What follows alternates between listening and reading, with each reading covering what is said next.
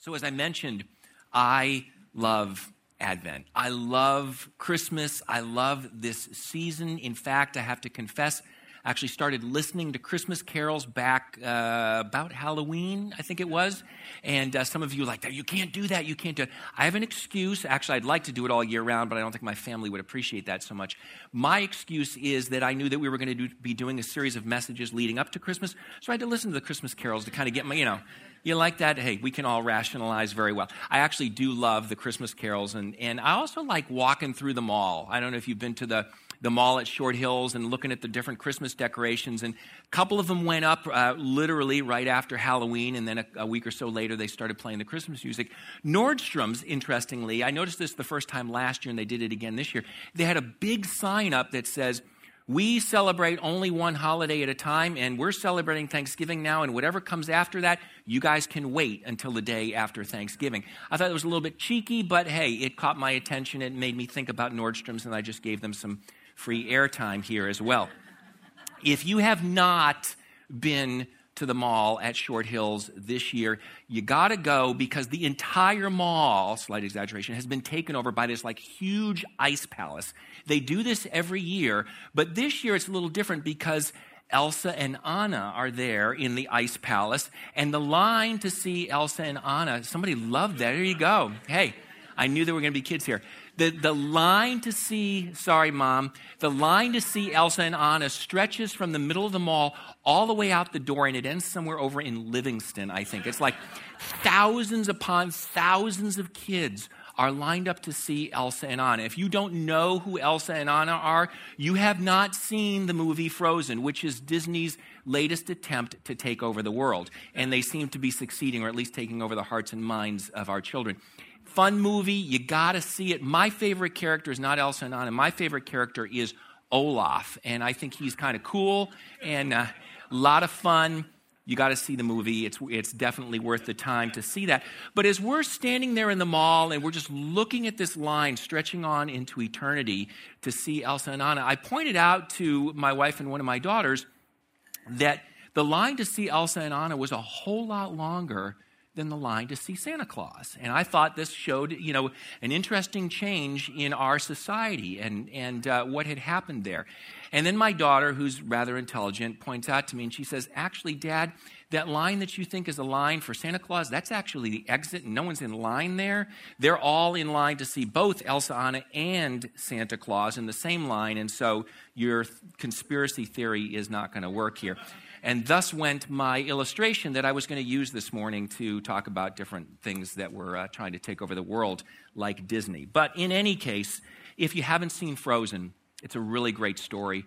Definitely worth seeing the movie, and just kind of a fun sort of a story. This morning, I want us to look at another story that is hopefully equally as familiar to you as the story of Elsa and Anna and Frozen, and that's the story of Jesus' birth. And you may have read it, heard it, seen it portrayed hundreds of times, or maybe only once or twice, maybe never before. But I want to do it a little bit differently this morning.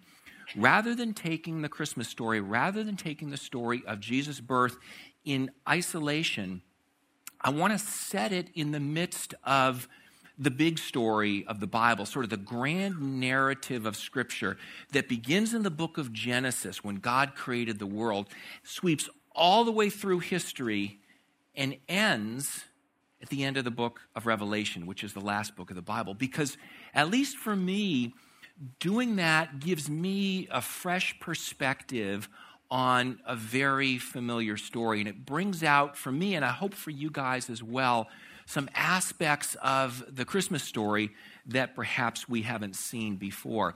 And we're going to do that by looking at 6 days that changed the world.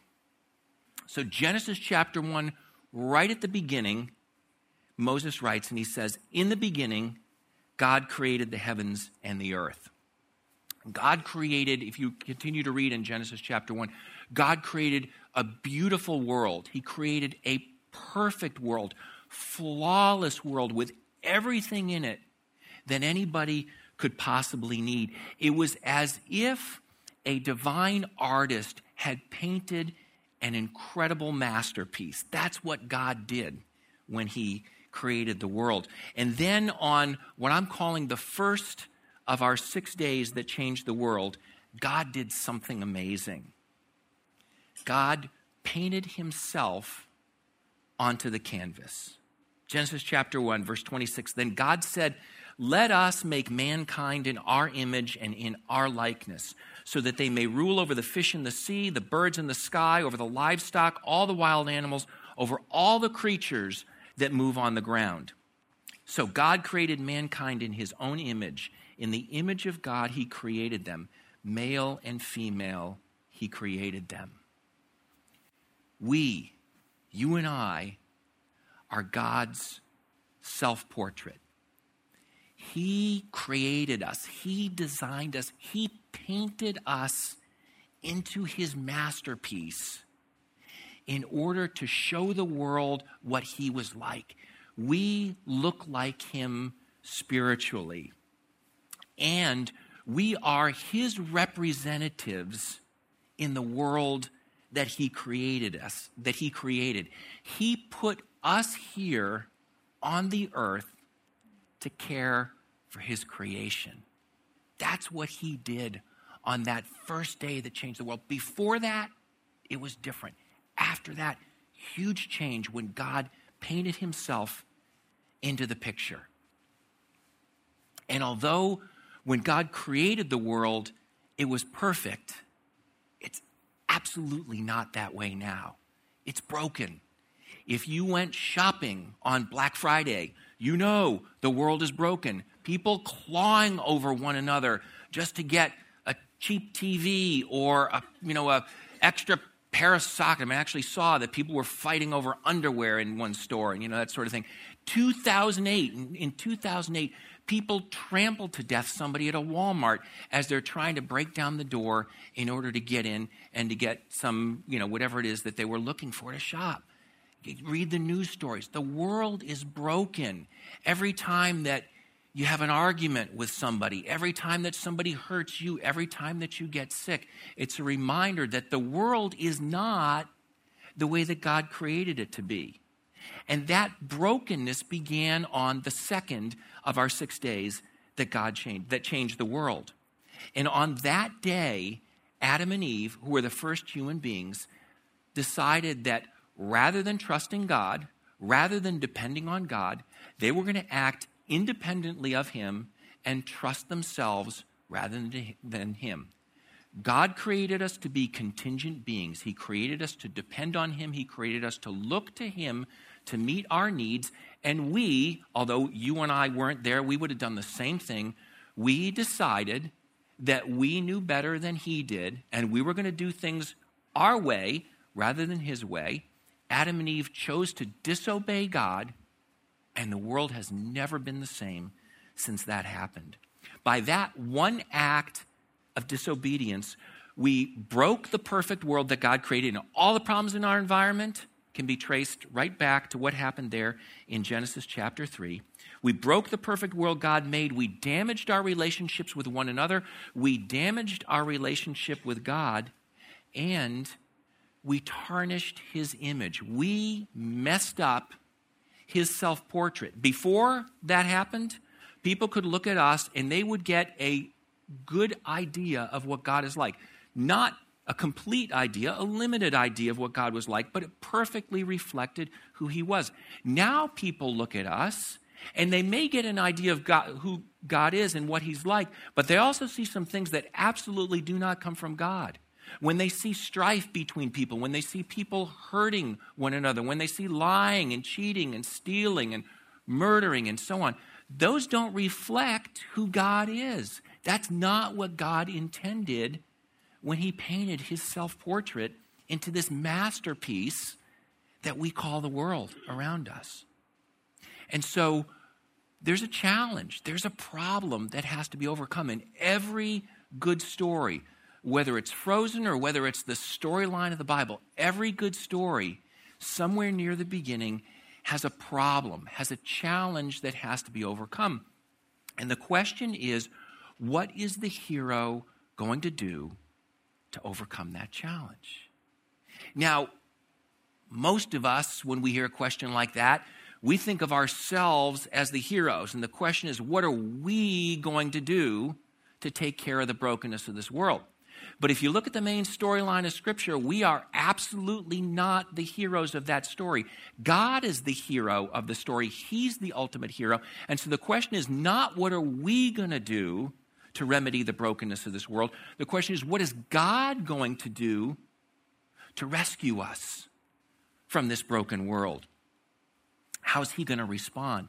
And after Adam and Eve chose to disobey God, when they chose to eat that forbidden fruit, God turned to the serpent who had tempted them to trust themselves rather than God. And he said to the serpent, because you have done this, cursed are you above all livestock and all wild animals. You'll crawl on your belly, you'll eat dust all the days of your life. I'll put enmity between you and the woman, between your offspring and hers. He will crush your head, and you will strike his heel. And on the surface, God seems to be saying that there's going to be animosity between snakes and human beings. And for most human beings that I know, and for every snake that I've met, there is animosity between them. I've never actually asked the snakes, but they don't seem to be too happy to see us, certainly no more happy than we are to see them. So at that level, yeah, there's some animosity between human beings and snakes, but God is taking this to a deeper level. There's something behind that. And if you read through the rest of Scripture, you find out that the serpent is actually representing Satan, the deceiver, the devil, the enemy of God. And the offspring of Eve, the offspring of the woman, is not simply us as human beings, but it's actually the ultimate offspring, who we find out later in Scripture is the Messiah, the Savior, the one whom God is promising right here, right at the beginning, right on this second day that changed the world, whom he's promising is going to come and rescue the world from its brokenness. Now, if you're reading Genesis chapter 3 for the first time, you don't see all of that, but you can see it sort of retrospectively, looking back, that God is making a promise here. It's not clear exactly what he's going to do, but in the midst of the darkness, there's a ray of hope. God is promising, he's prophesying that he's going to do something to rescue us from this broken world. And if you read through the rest of the Hebrew Scriptures, or what we know as the Old Testament, you see, in a sense, the same story repeated over and over and over again. Next thing that happens in Scripture, brother kills brother, Cain kills Abel. And that's the very next thing, is murder, one brother murdering another.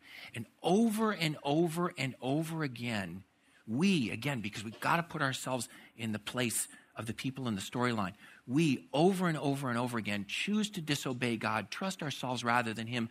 So he gave us the 10 Commandments. And within about 2 hours, it seems, they had figured out a way to violate just about every one of those 10 Commandments. And over again, God sent his prophets to call people to repentance, to say, turn from your disobedience, turn back and trust me. And sometimes the people seem to do that for a short period of time, but over and over again, the people chose not to listen to God, not to trust him, and turned back and went their own way and reaped the consequences of that. But also, all throughout history, you see a few people here and there who looked at the brokenness of the world and said, this is not how God created it to be. This is not what he intended. And they cried out to God for a rescue. They cried out to him for deliverance. And over again, God forgave people. He was gracious.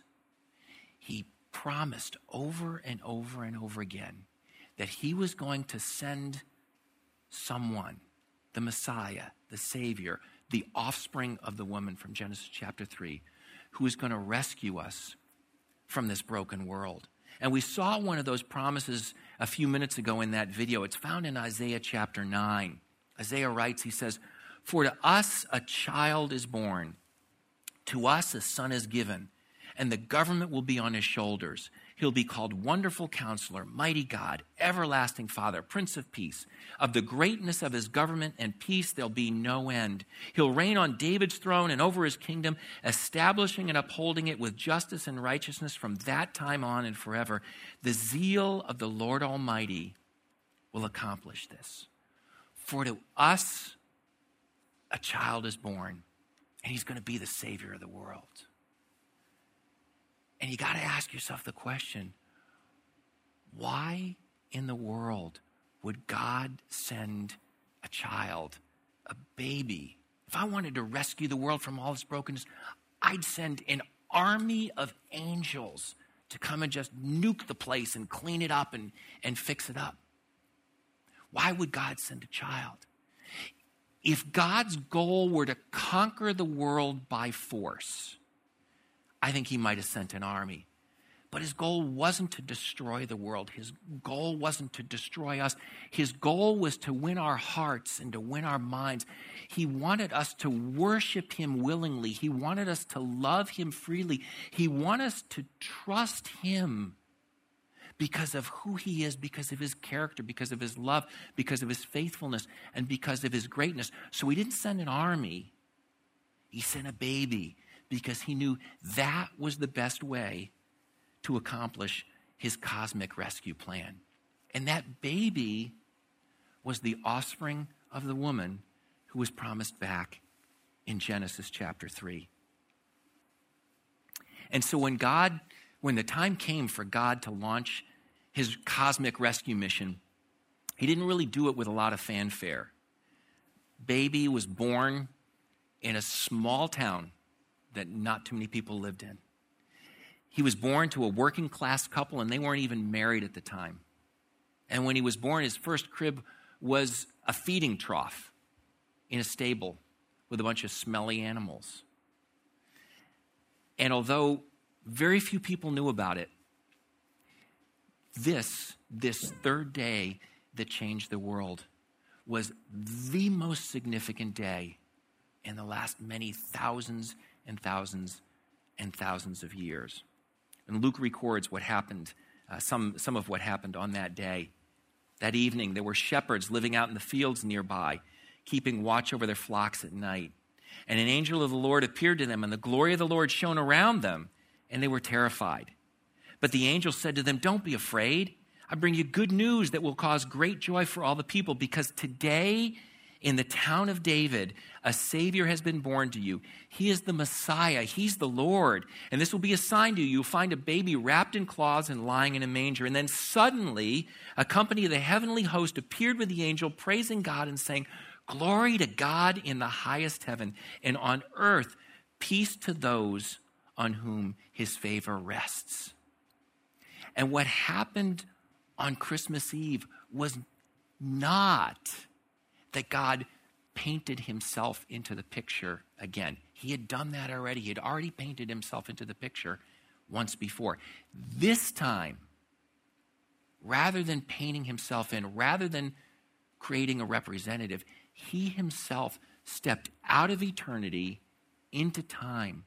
The author entered into the story he was writing. The creator entered into his creation in the form of a human being, in the person of Jesus of Nazareth. He entered into his creation to launch his cosmic rescue mission. And although almost nobody knew it, this obscure baby was the creator of the world. The shepherds knew it. Mary and Joseph knew it. The animals, I suppose, knew it. Few other people might have known it, but hardly anybody knew this. And the irony is that this world-changing day occurs, and it happens in relative obscurity without a whole lot of fanfare. And yet, the world would never be the same after that happened. Dozens and dozens and dozens of prophecies in the Old Testament were fulfilled that day when Jesus was born, including the one that God had promised that an offspring of the woman would be born who was ultimately going to defeat Satan and good would triumph over evil. God had entered into his creation and everything was about to change. And for the first 30 or so years, of Jesus' life, he was a relatively unknown carpenter. And if you were here last week, you heard my good friend Thomas talk about a 3.5 year period of Jesus' life and ministry when he went from being a relatively unknown carpenter to perhaps the best known figure of his day. And more and more and more people followed after him. They gathered to hear him speak. And at the height of his popularity, at the height of his ministry, his followers were thinking, yes, this is the one. This is the Messiah. This is the Savior whom God has promised to come and to rescue us and to heal us and to restore our relationship with our Heavenly Father. And yet at the height of his popularity, at the height of the expectation, he was killed. And that was the fourth of our 6 days that changed the world, the day when Jesus was crucified. And the prophet Isaiah had actually predicted Jesus' death hundreds of years earlier. And he says, surely he took up our pain and bore our suffering. Yet we considered him punished by God, stricken by him and afflicted. But he was pierced for our transgressions. He was crushed for our iniquities. The punishment that brought us peace was on him, and by his wounds we are healed. We all, like sheep, have gone astray. Each of us has turned to our own way, and the Lord has laid on him the iniquity of us all. He was oppressed, he was afflicted, yet he didn't even open his mouth. He was led like a lamb to the slaughter, and as a sheep before its shearers is silent, so he did not open his mouth. By oppression and judgment he was taken away, yet who of his generation protested? For he was cut off from the land of living. For the transgression of my people he was punished. He was assigned a grave with the wicked and with the rich in his death. And though he had done no violence, nor was any deceit found in his mouth. And you read that and you realize that was written hundreds of years before Jesus was born. And yet if you look at it in light of the events surrounding Good Friday, the events surrounding Jesus' crucifixion, you realize God knew exactly what was going to happen ahead of time. It's uncanny when you see that, except it's not uncanny because we're talking about the creator of the universe here, the one who's outside of time and sees all of time as an instant. So of course he's able to tell us what's happening in the future because he can see it all in an instant. And when Jesus died, it seemed like his mission had failed. It seemed like the serpent had crushed the offspring of the woman because he's dead. Now, we know what happened later. But if you're living it then, all hope is lost. It seems like God's plan has failed and you don't know what to do. But then came the fifth day that changed the world, Easter Sunday. After predicting Jesus' death, Isaiah continued with a promise of his resurrection. Down in verse 10, he says, yet it was the Lord's will to crush him, to cause him to suffer. And though the Lord makes his life an offering for sin, watch this, he will see his offspring and prolong his days. And the will of the Lord will prosper in his hand. And after he's suffered, he will see the light of life and be satisfied. By his knowledge, my righteous servant will justify many, and he will bear their iniquities. Isaiah is saying that the Messiah is going to prolong his days. He's going to see the light of life. And that promise, that prophecy, that prediction was fulfilled when Jesus rose from the dead. And so while 3 days earlier, it looked like the offspring of the woman, it looked like the baby, it looked like the Messiah had been crushed, no. Easter Sunday, we realized he'd only been bruised. And it was the serpent, it was Satan who had been crushed at the cross.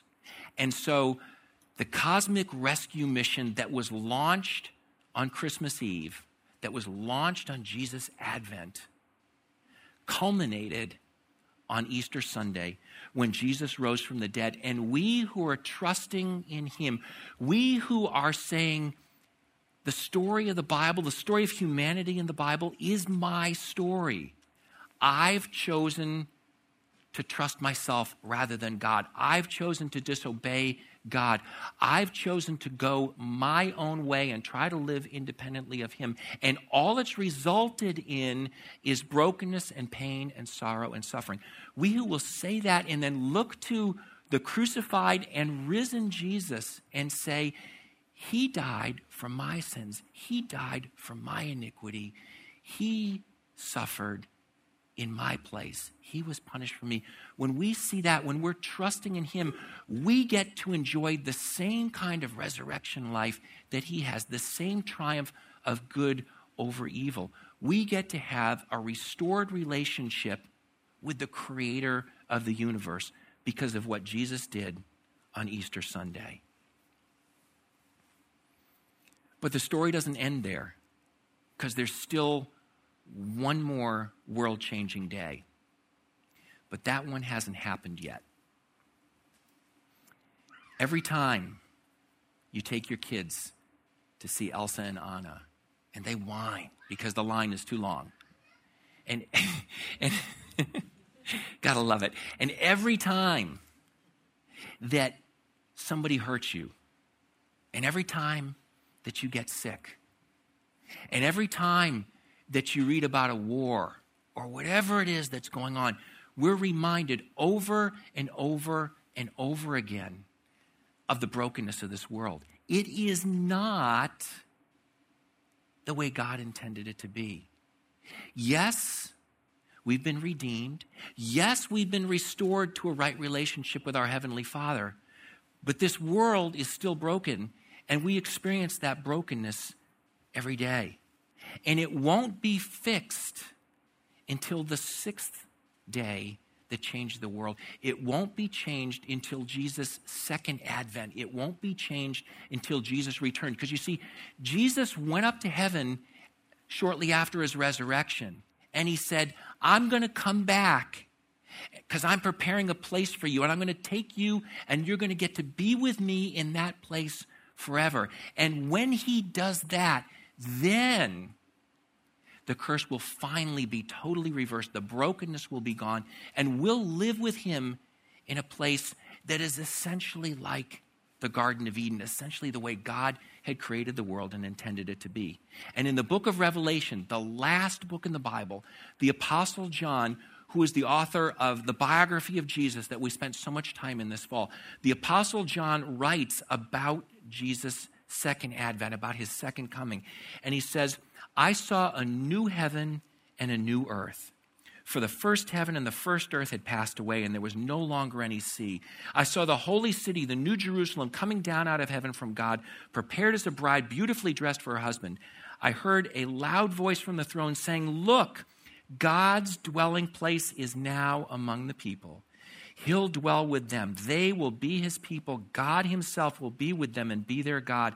He'll wipe away every tear from their eyes. There'll be no more death or mourning or crying or pain, for the old order of things has passed away. God is promising through John that when Jesus returns at his second advent, he's going to create a world that is perfect, where there's no more mourning, there's no more crying, there's no more death, there's no more pain. And we get to live with him forever in that redeemed, in that restored, in that no longer broken, but now perfect world that God is coming to create for us. And he'll live with us forever on that new earth. And John ends the book of Revelation, the last chapter, the last couple of verses in the entire Bible. He ends it with these words. He's here referring to Jesus. He says, he, Jesus, who testifies to these things, says, yes, I am coming. John responds, he says, amen. Come, Lord Jesus, I want you to return. I want you to come back, because life in this broken world is not as you intended it to be. And I am looking forward with eager anticipation to the time when I get to spend eternity with you in that perfect world. And then he ends with this. He says, the grace of the Lord Jesus be with God's people. Amen. We are all doing a lot to get ready for Christmas. We're shopping, we're decorating, we're cleaning, we're cooking, we're sending out Christmas cards, doing all sorts of different things. And those are good. It's fun. It's helpful. It's encouraging. It gives us a warm feeling, and it's a wonderful time of the year. But the question I want to ask you this morning is, in the midst of all of those preparations, what are you doing to prepare yourself spiritually? Because you can do all of those other things, and there's nothing wrong with them. They're quite good to be doing. You can do all those other things, but if we're not careful, they can conspire to distract us from what God ultimately wants us to be doing during this season, and that is turning our hearts back to Him, looking to Him, being more and more excited about what He did at His first advent, and looking forward more and more and more to His second advent. So what are you doing to prepare your heart spiritually for Christmas? I have a couple of suggestions. One, if you've got a smartphone, get the YouVersion or Bible app on it. It's the same thing, just two different names for it. Get that on your smartphone. They've got a whole bunch of reading plans, at least a half a dozen, maybe 10, 15 different reading plans that'll take you through the narrative of Jesus' birth, both focused in the Gospels in Matthew and in Luke, but also some of them will go through some of the prophecies in the Old Testament as well. Great way to help focus and prepare your heart for Christmas and for celebrating Jesus' first advent. Another thing you can do, go to our website, renchurch.com. Right in the middle near the top of the page, click on the link that talks about daily Advent readings. There's a different reading for each of the days between today and all the way through Christmas Eve. Take you about 5-10 minutes a day, some thoughts for the day, Bible passage or two that helps you to focus, some questions that you can use for reflection, and even an example prayer that you can use to pray. Great way to prepare your heart for Christmas, either yourself individually or with your whole family. In my house, we've used these for a number of years now just to focus and prepare our hearts and to take some time out of our day and spiritually get ready for Jesus' return and for His coming at Christmas. So when you go to the mall, it is obvious how excited the kids are to see the characters from Frozen. Their excitement, they can't contain it. They're so excited. My hope and prayer is that as we get closer and closer to Christmas, we won't be able to contain our excitement for the opportunity that we have to celebrate the day when our Creator stepped out of eternity into time in order to rescue us from a broken world that's broken by our own doing. Not because we deserved it, not because we're the heroes, but because that's the kind of God He is, the kind of God who loves us, who is eager to forgive us, who is gracious, and who is willing to sacrifice Himself so that we could be restored to a right relationship with Him. I want to take a minute or so now and just pray for us that these next 3.5 weeks of Advent season will be the best 3.5 weeks that we've had in terms of preparing and focusing our hearts and getting ready for Christmas. Let's pray. Our Heavenly Father, I thank You for this Advent season. I thank You for the so many promises that You made throughout Scripture that You were going to send Your Son to rescue us, to save us from this broken world. And I thank You that You did that on Christmas Eve. And Father, I pray that in the midst of all of the busyness, that we would make the time, that we would be intentional about it, make the time each day to read some Scripture, maybe to use Advent readings, to do something to turn our hearts and our spirits towards You. And as we do, I pray that our anticipation of Christmas would grow and grow and grow, not just because of the presents and the songs and the trees and the lights and the decorations, but ultimately because it's when we as Your children get to celebrate the birth of our Savior and our Lord. We pray in His name. Amen. Hey, I'm so glad that you guys came out this morning, and I hope that you have a wonderful week.